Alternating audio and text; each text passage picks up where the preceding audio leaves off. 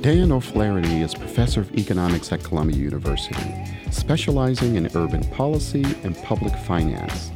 He is the author of several books, including Making Room, The Economics of Homelessness, City Economics, How to House the Homeless, and most recently, The Economics of Race in the United States.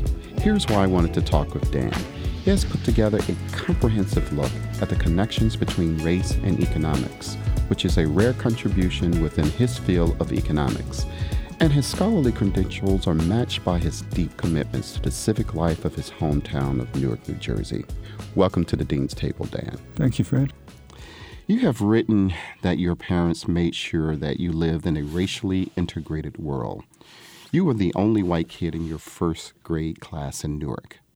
As you know, 1967 was a very crucial year in the United States. There were two major race riots that occurred in the United States, one in Detroit and one that you should know a lot about, and that happened in Newark.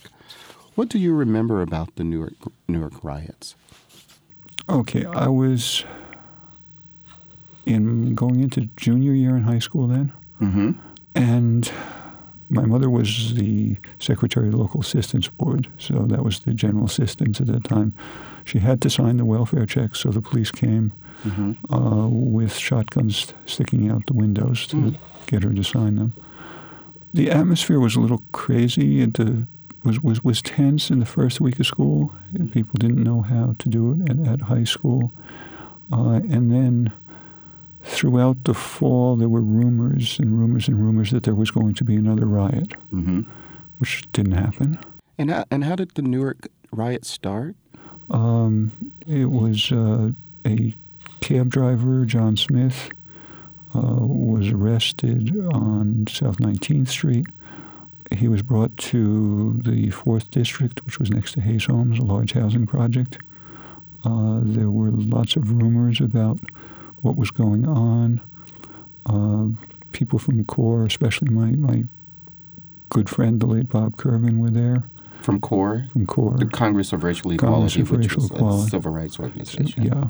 There were stones thrown and shots fired. And then for the next 3 or 4 days, there was a great deal of shooting. Probably mainly by the National Guard. Wow. Detroit and Newark were close to the largest incidents of police killing of civilians in past 50 years. Oh, really? We don't quite know about the California, the two Los Angeles riots, which had more deaths. But the proportion of civilians killed by police in Detroit and Newark were very high. I didn't know that. The main story, as the Kerner Commission tells it, is that almost all of the firing was done by police. There was panic. A lot of the activity was concentrated around 3 or 4 large apartment projects with 15, 16-story high buildings that the National Guard, especially, who were totally scared, believed were the scene of snipers. They heard shots. It turned out mainly those were shots fired by other National Guardsmen. Quite a few civilians were killed. Same thing happened in Detroit, although it's not high-rise. The interesting thing to Rajiv and me is that one section of Detroit did not have National Guard. Instead, it had paratroopers who were well-trained, and their section of Detroit was very peaceful once they arrived. National Guard in Newark fired around 11,000 rounds of ammunition in 2 or 3 days. The paratroopers in Detroit fired around 200 and were much more successful because they knew what they were doing. And this is, Rajiv and I are interested in these as game theorists, and we're interested in these escalation situations where people kill in order to avoid being killed. Right. I want you to think more about how did the rebellion in Newark influence your understandings of race? It influenced my understanding about race, I think, because I no longer saw it as something that just happened every day, but something that could cost people their lives, and was dangerous, and was an area where things could go in ways that were not day-to-day at all. I got accepted to Harvard. Well, yeah. So what was it like for you when you got to Harvard? When you ended up there, you knew you wanted to be an economist? I thought so. Basically, I stayed in economics. And I was interested in city things. So that's where you began to become interested in urban economics? Do you remember who you worked with, the courses you took? There was no undergraduate urban economics course. In graduate school, I took an urban economics course. Okay. The problem was I was working full-time in Newark and commuting back and forth. Really? In graduate school, just about full-time. How did you manage that? With difficulty. So I wasn't always that awake. And it was just after going to a couple of classes and staying awake for less than 10%, I decided this was not for me. I started working in City Hall with Harry Wheeler, who was Director of Employment and Training, and Ken Gibson. And Ken Gibson, by the way, is the first African-American to become mayor of Newark. Yeah. So what that experience was like, did you gain understanding about urban? It was an incredibly good learning experience. What were you doing there? Mainly the employment and training things. Oh. So partly it was interesting because it was the large public employment programs coming in. So that gave me exposure to the rest of city government. I remember my first experience when I'd been there for just a couple of weeks. We were getting the first public employment money in. And my job was to go talk to the Director of Public Works to see what he wanted to do with it. The mayor had told Harry Wheeler, my boss, that he was concerned that he'd been getting lots of complaints from Madame Juritza, who was an opera star who lived in the Forest Hill section of Newark. There was a problem with the storm sewers in her neighborhood. And I went to talk to the Public Works Director about this. And he told me about this and that and the other things that he needed. And I said, what can we do about Madame Juritza?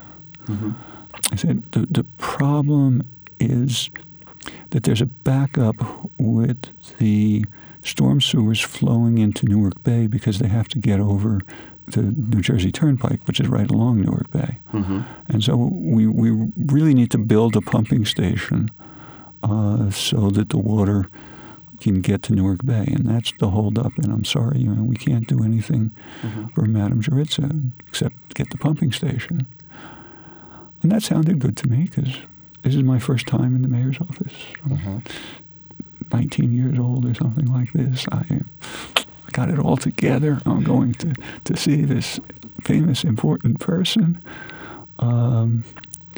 And he asked me about Madame Juritza, and I explained, okay, Sam told me all about this, and he needs the pumping station. Can't do anything for Madame Juritza. And so the mayor just took out a little pad of paper. He's always got his little pens and little pads of paper. And he draws a topographical map of Newark. And he says, water flows downhill. If the problem that Madame Juritza is having is caused by the lack of the pumping station, we would be underwater now. So I learned about equilibrium. Which is an important principle within economics. So what was like, though, being a graduate student at Harvard in economics at the time that you were there?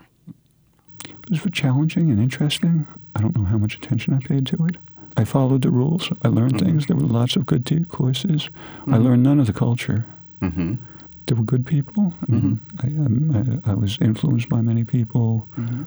Tom Schelling. Oh, you work with Tom Schelling? A little bit. I took his class as an undergraduate. That was the best class ever. And for our listeners, because we know who Schelling is. Thomas C. Schelling was an economist who won the Nobel Prize as one of the leaders of game theory. He had enormous insight and incredible ideas of how the world works. And I think a large part of my friends have spent their entire careers developing models that Schelling wrote in a paragraph or so. You would say he influenced a great deal? I think he influenced me a great deal. So, as an economist, though, you've written a lot of books. Yeah. Most economists just publish their research in journal articles, never writing one book. Why have you written books as an economist? Because I wanted to. Because it turned out my ideas were more book-sized than article size. Because I liked really long projects. And partly because I wanted to communicate with large numbers of people. They never work for that purpose, but for many purposes, it strikes me as the best way of doing things. Okay. So, getting back to the question of writing about homelessness, how did you get interested in that? This was early when I didn't quite know what I was supposed to do as an academic. So I was teaching principles of economics, and this is early 90s, late 80s. And so I thought that I wanted to tell students that economics had something to do with the real-life problems that they see every day in the world. And at that time, the real-life problems that they see every day in the world included homelessness to a large extent. So I decided I would talk about homelessness in principles. So I read the literature about homelessness in economics, and after 15 minutes, I decided I had my pick. It was a huge crisis when the family homeless population hit the 5,000 level. 5,000 where? 5,000 families in New York City. Okay. The National Bureau of Economic Research, is a major empirical group, had started a project on extreme poverty in developed countries. Richard Freeman and David Bloom, who was then the chair at Columbia, were running this project, and they decided they needed somebody to write a paper about cross-national comparisons of homelessness.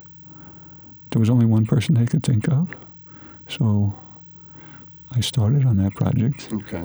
In writing cross-national comparisons in different cities, I got together huge amounts of literature. I wrote lots of theory. And what's the theory on that? The theory is filtering, which was big in housing at that time. The basic story in the United States is that poor people get almost all of their housing as hand-me-downs from middle-class people. So what was happening in cities like New York, where the big growth in homelessness was that the middle class was shrinking. If the middle class shrinks, then you lose the amount of housing that can be filtered down to poor people, because poor people stay the same size, and it increases the price. And that's what we saw. Okay. So what do you want people to know about your research on homelessness? I just published a review paper after 20 years. Oh, really? What we know about homelessness now is that it responds to housing subsidies. The only thing we know that it responds to is housing subsidies. Most of the other kinds of interventions don't have much of an impact. We don't know whether the housing subsidy, the powerful element of the housing subsidy, is the housing or the subsidy. We don't know whether money would do the same thing. But whatever you're going to do with housing, with homelessness, is some arrangement of housing subsidies. That arrangement has all sorts of problems of moral hazard and all sorts of problems of adverse selection, which makes it a very difficult problem, which is why you need economists to think about it and not about other stuff. It is doable. The bad thing is that homelessness is decreasing in most of the United States.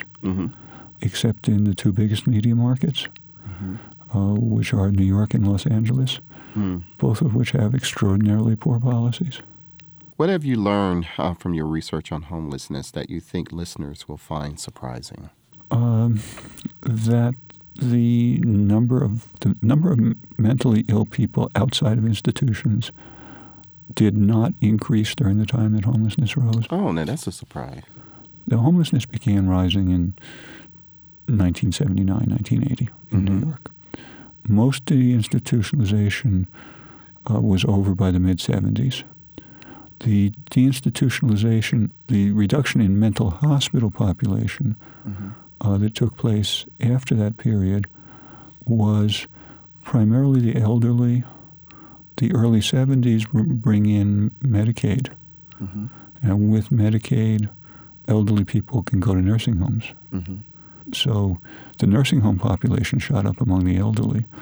At the same time, although not the most desirable thing, starting in the late 70s, the incarcerated population shot up. And I mean, now the jails are the largest mental institutions around. If you put those two numbers together with the nursing home numbers, basically it was a trans-institutionalization rather than deinstitutionalization, which, whether it was wise or not, did not put people on the street. Yeah.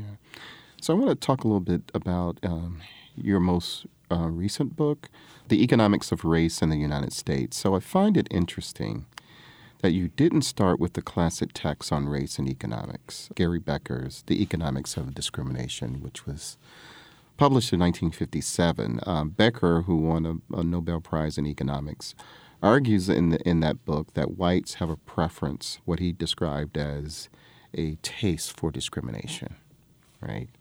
In your book, you start not with Becker, but with classic arguments from the turn-of-the-century black leaders, Booker T. Washington and W.E.B. Du Bois. You also draw from the mid-century titans of Martin Luther King and Malcolm X. Why these thinkers as a way to frame your book and not Becker? Why did I start with Booker T. Washington rather than Gary Becker? One, Booker T. Washington is before Gary Becker. Right. Two, Washington and Du Bois are debating what I think are the major issues that people care about in race in the United States. They care about whether the situation of African Americans is a residue of bad things that happened long ago, or whether continuing discrimination and other kinds of phenomena are as important or more important. Booker T. Washington and W.E.B. Du Bois set that out very, very clearly. They care about which markets, what areas matter. Becker deals with labor because everybody at Columbia was dealing with labor at the time. Labor actually does not appear as a major issue, especially to Du Bois. Du Bois is more concerned about politics. Washington is more concerned about education. And if you read Myrdal, labor is a secondary issue.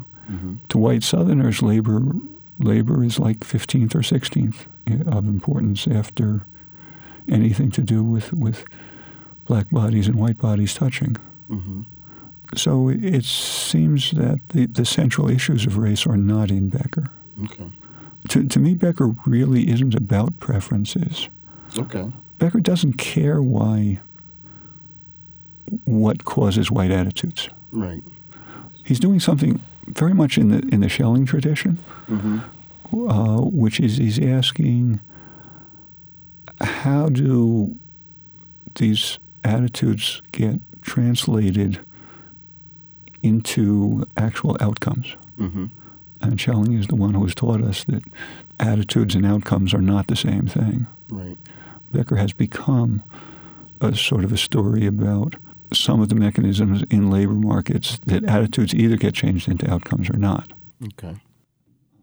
In your book, you examine racial disparities in detail, from employment and earnings, home ownership, education, health, to wealth. What does your analysis tell us about how we can close the gap in wealth and social well-being between blacks and whites?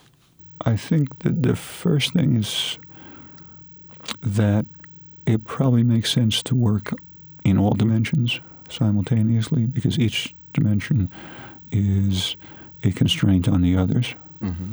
And what happens as you tell the story of each, you say, oh, if you're talking about labor, I really have to know about health because health matters to labor. If you're talking about health, I really have to know about implicit attitudes, and I have to know about education of doctors. Mm-hmm. And you go around in these circles, and the circles are interesting.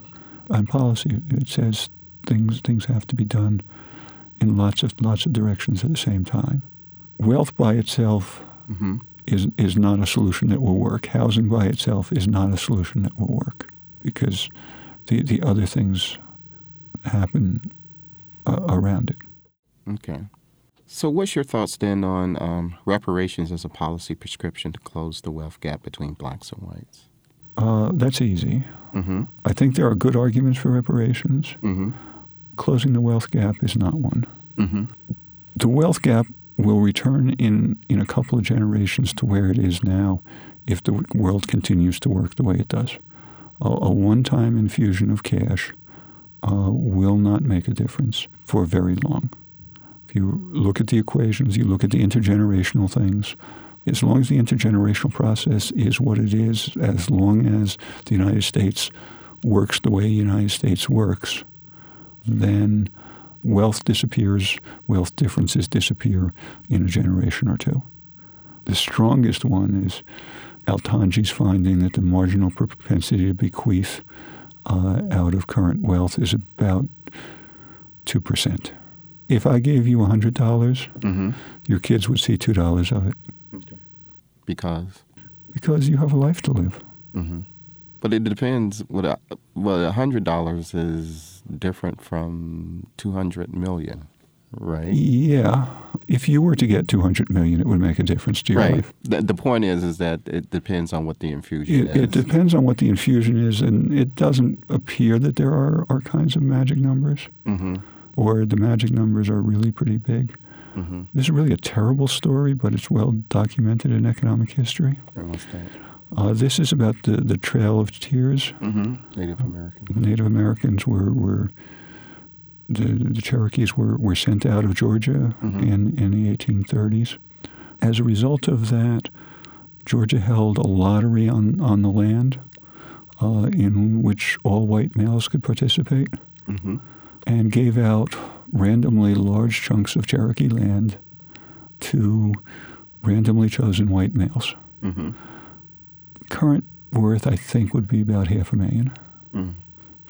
2 generations later, the descendants of lottery winners were indistinguishable from lottery losers. What we inherit from the past mm-hmm. is attitudes and belief and how we treat each other and what we think of each other, mm-hmm. not money. Lowry's argument on reparations is something to paraphrase is that our attitudes about race, our beliefs about stigma, are the most important things we inherited from the past, not the monetary things. Okay. So what about your views on baby bonds as a policy prescription? Can you tell our audience what baby bonds are? Baby bonds are giving relatively small amounts of money mm-hmm. to people either at birth or being invested to age 18. Mm-hmm.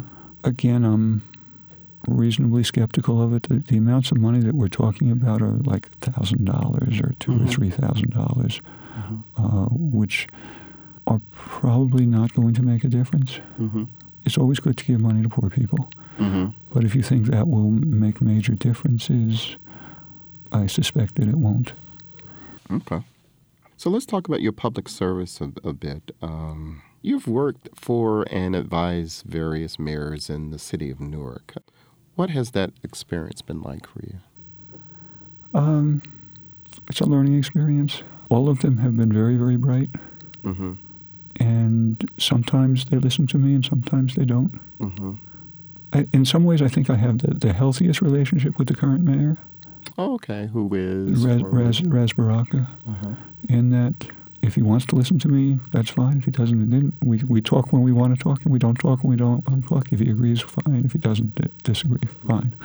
With Sharp James, we ended up in sort of an antagonistic relationship.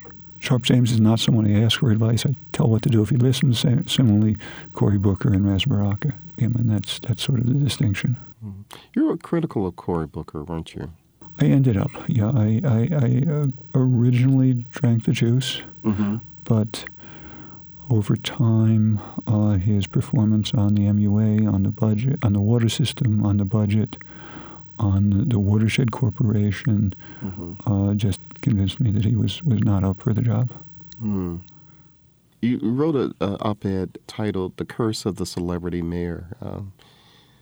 What was that criticism really about? Was it about what you just described, or him not being up to the... Yeah, it was more emphasis... It was less emphasis on water, because I had written a lot about water. More emphasis on other things, and also an analysis of why he wasn't a successful mayor. You think he failed Newark in some ways? Yeah, he was not a successful mayor. And why wasn't he successful?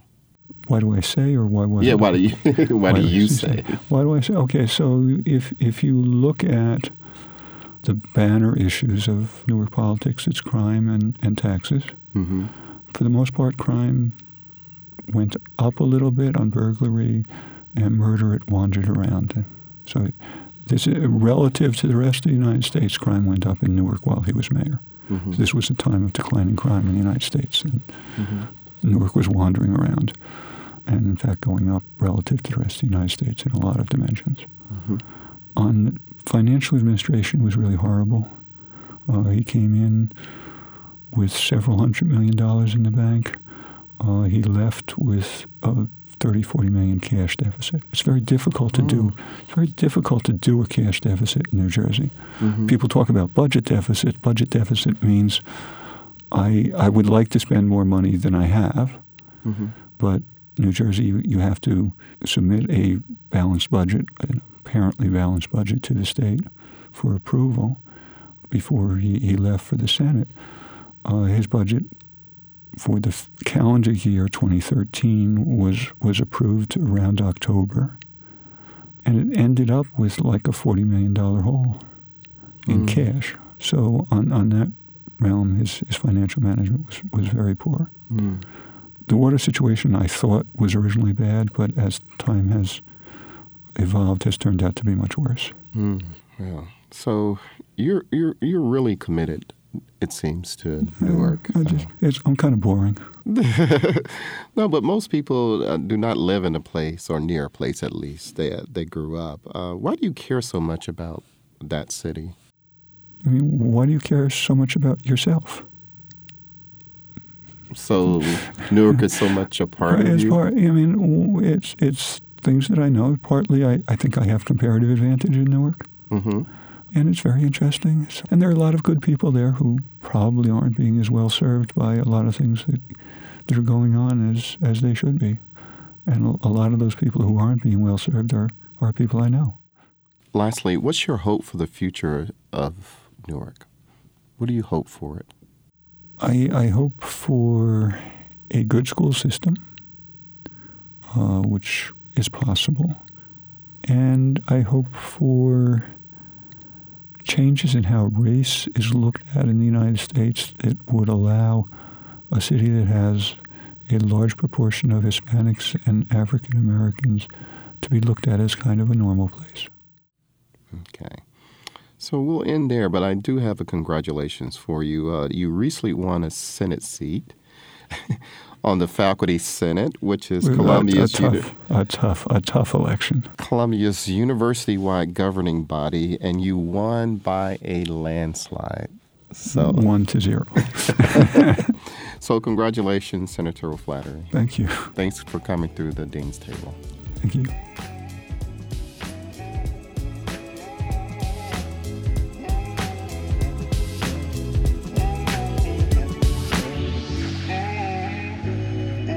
The Dean's Table is produced by Destry Maria Sibley with production assistance from Jack Rowley. Our technical engineers are A.J. Mangone and Ariana Sullivan. Our lead researcher is Kella Dieterville. Our branding is by Jessica Lillian. Our theme music is by Imperial. I'm Dean Harris.